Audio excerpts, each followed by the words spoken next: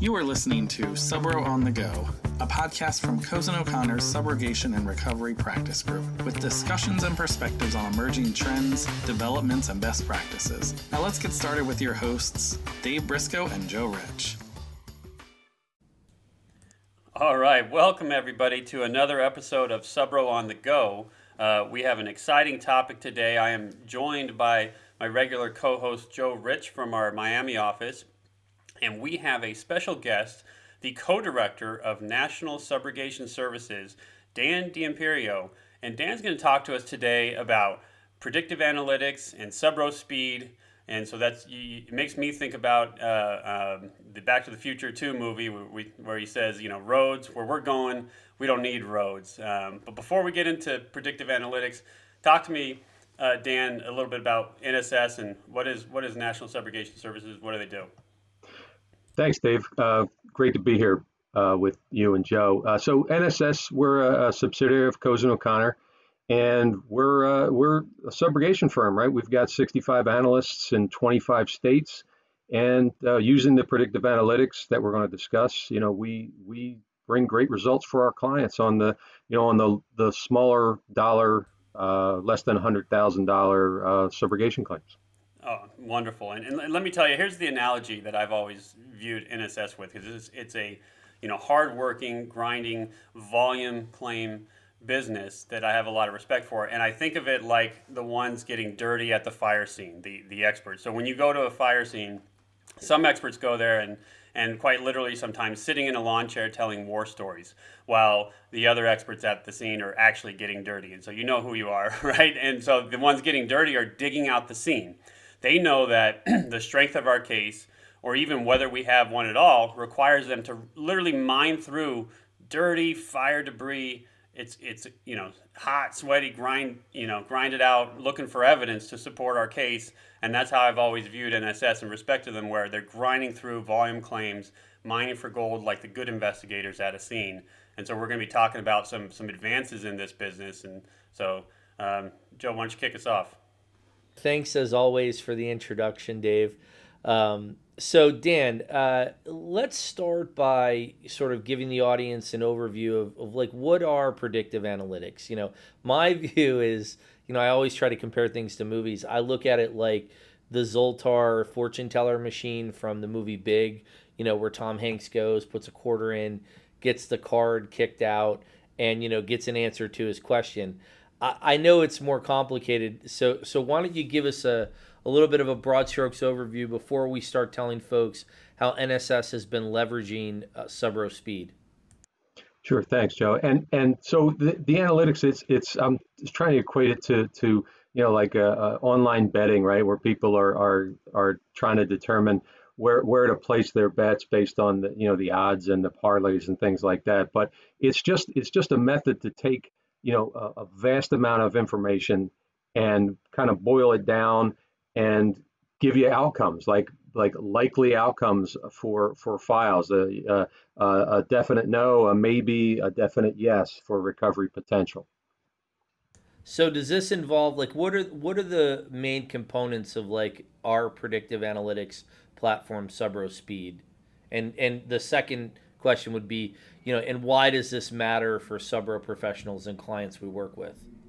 Yeah, so we take the data mining, some, and I can get into the definitions of some of these, but data mining is just taking a bunch of information and trying to boil it down into new information, right? To weed out certain things and focus on others. So we take the data mining component of Subro Speed and go through thousands and thousands of claim notes and identify certain characteristics of files that historically recovery potential is favorable or unfavorable, right? To rule those out. And in this process, when you guys are data mining, basically culling all of the information, documents, and materials in a claim file, what do you do with that information? Like what gets done with the new information that you generate? Yeah, so we put it into different buckets. So just to give you, like a client may give us every file that they created yesterday, right? And we'll get all the structured and unstructured data, as well as the including the claim notes, and that'll be put through SubroSpeed, and it's sorted into three different buckets, right? Where there's an archive bucket, which is saying based on our historical performance, there's no recovery potential on this file, right? And we pretty much ignore that one, that bucket. Then there's a triage bucket, which says we're not sure. There might be something here, there might not. We have a triage staff that will then ask more questions, do some more digging on that. And then the ones that the best files go right to our analysts, and those are ones that historically have had very favorable recovery facts, and those go right to our analysts to jump right on. Interesting. So it's not too much different than we normally have historically thought about Subro, where we say immediately we start thinking of a case in a bucket, right? This is a good case, it goes in the good case bucket. This one's a bad case, and then there's everything in between. In the middle bucket, which is needs more work, or it may have potential, or could be something here. Yeah, and it is kind of still done like it was in the old school, just without people, right? And that's the benefit, where you don't have to go on site to do a file review. You do some IT connections, and you can rip through a whole bunch of files and identify the right ones. Okay, well, let's talk about. Go ahead, Joe. No, I was gonna say. So as you're doing these buckets, like, are you setting up any type of search terms or parameters to score the files, Dan?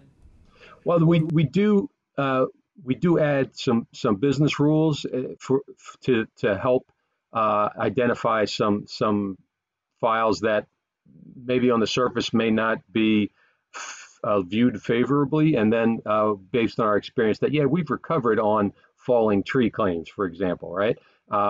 We can put a business rule in where the machine may initially think, oh, that's wind related or storm related, and with our business rule, we can kind of convince it to think otherwise and score it differently. So we're able to kind of focus based on our specific experiences on some files.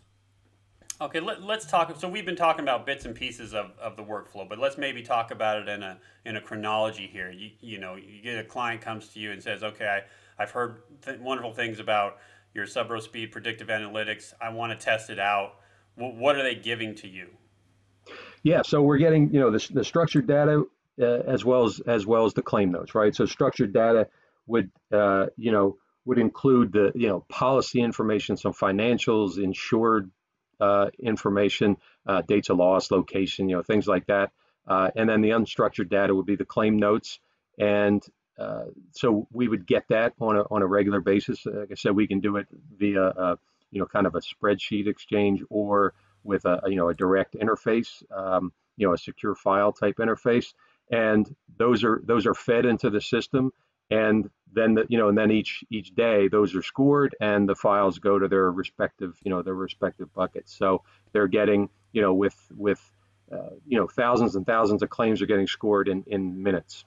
Wow. And so I'm picturing old school cartoon guy, where I'm picturing conveyor belt where something goes into machine and then out pops this new product. And so it's fascinating. You're taking some pretty basic claim information and putting it into the machine, and out pops these scoring results. But what's going on in the machine? What are the search terms? Give me some examples of how you're teaching the machine to recognize whether a case has Subro potential or not. Yeah, thanks, Dave. And so we try to get some predictive modeling in there, and that's just using statistical historical data to predict future outcomes, right? So we took our performance over many years on files with recoveries, without recoveries, and we put that in, and it'll give you, based on the facts as presented to the machine today, they're able to look back historically on how we did with that set of facts, and then come up with a score. And then it could get into topic modeling as well, where it'll group words with favorable outcome in the past, right? So this set of 5 words in a claim note paragraph would be a topic that it would group and say, oh, these ones have success. Let's keep this in mind, and then it'll generate more specific results based on those. And then there's the machine learning component of it, which is the kind of the where the machine's doing it all on their own, right? They're learning every day based on the historical data, and there's no instruction to it to learn. It's just using the statistical models and its algorithms to know that, yeah, I saw this same thing yesterday and it was a successful claim, so I'm going to score it better today. Oh, it's fascinating. I mean, the big goal in Subro is to maximize recoveries. We all talk about it, and to not miss opportunities. And so we know inherently in this business model. So what's so fascinating to me about what you're saying is that we know carriers are going to miss opportunities because there's just an error rate in the business where many claims are either not flagged for Subro early on, or they don't even get looked at, or they get looked at briefly and shut down without realizing potential. And so this is all fascinating because Subro is a repetitive loss business. So we've always talked about that and wanting to take advantage of this data we have of knowing the types of losses that have a recovery potential, and our experience of dealing with those losses over and over and over again. And you've actually taken that knowledge and you've coded it, which is phenomenal to me.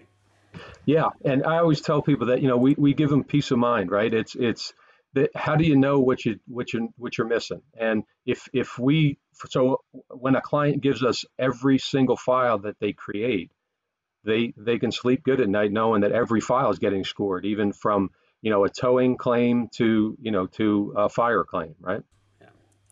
I'm afraid I'm gonna be out of a job one day, Joe. I mean, what are your thoughts here? Yeah, I mean, I don't know. It's the world we live in now. I think for the mass number of claims that Dan and his team are overseeing, on the smaller side of it, we've been doing this for a while, right, Dan? It's not anything new, but you start to understand that it makes it so much more efficient for clients, right? That's one of the pros of our Subro Speed.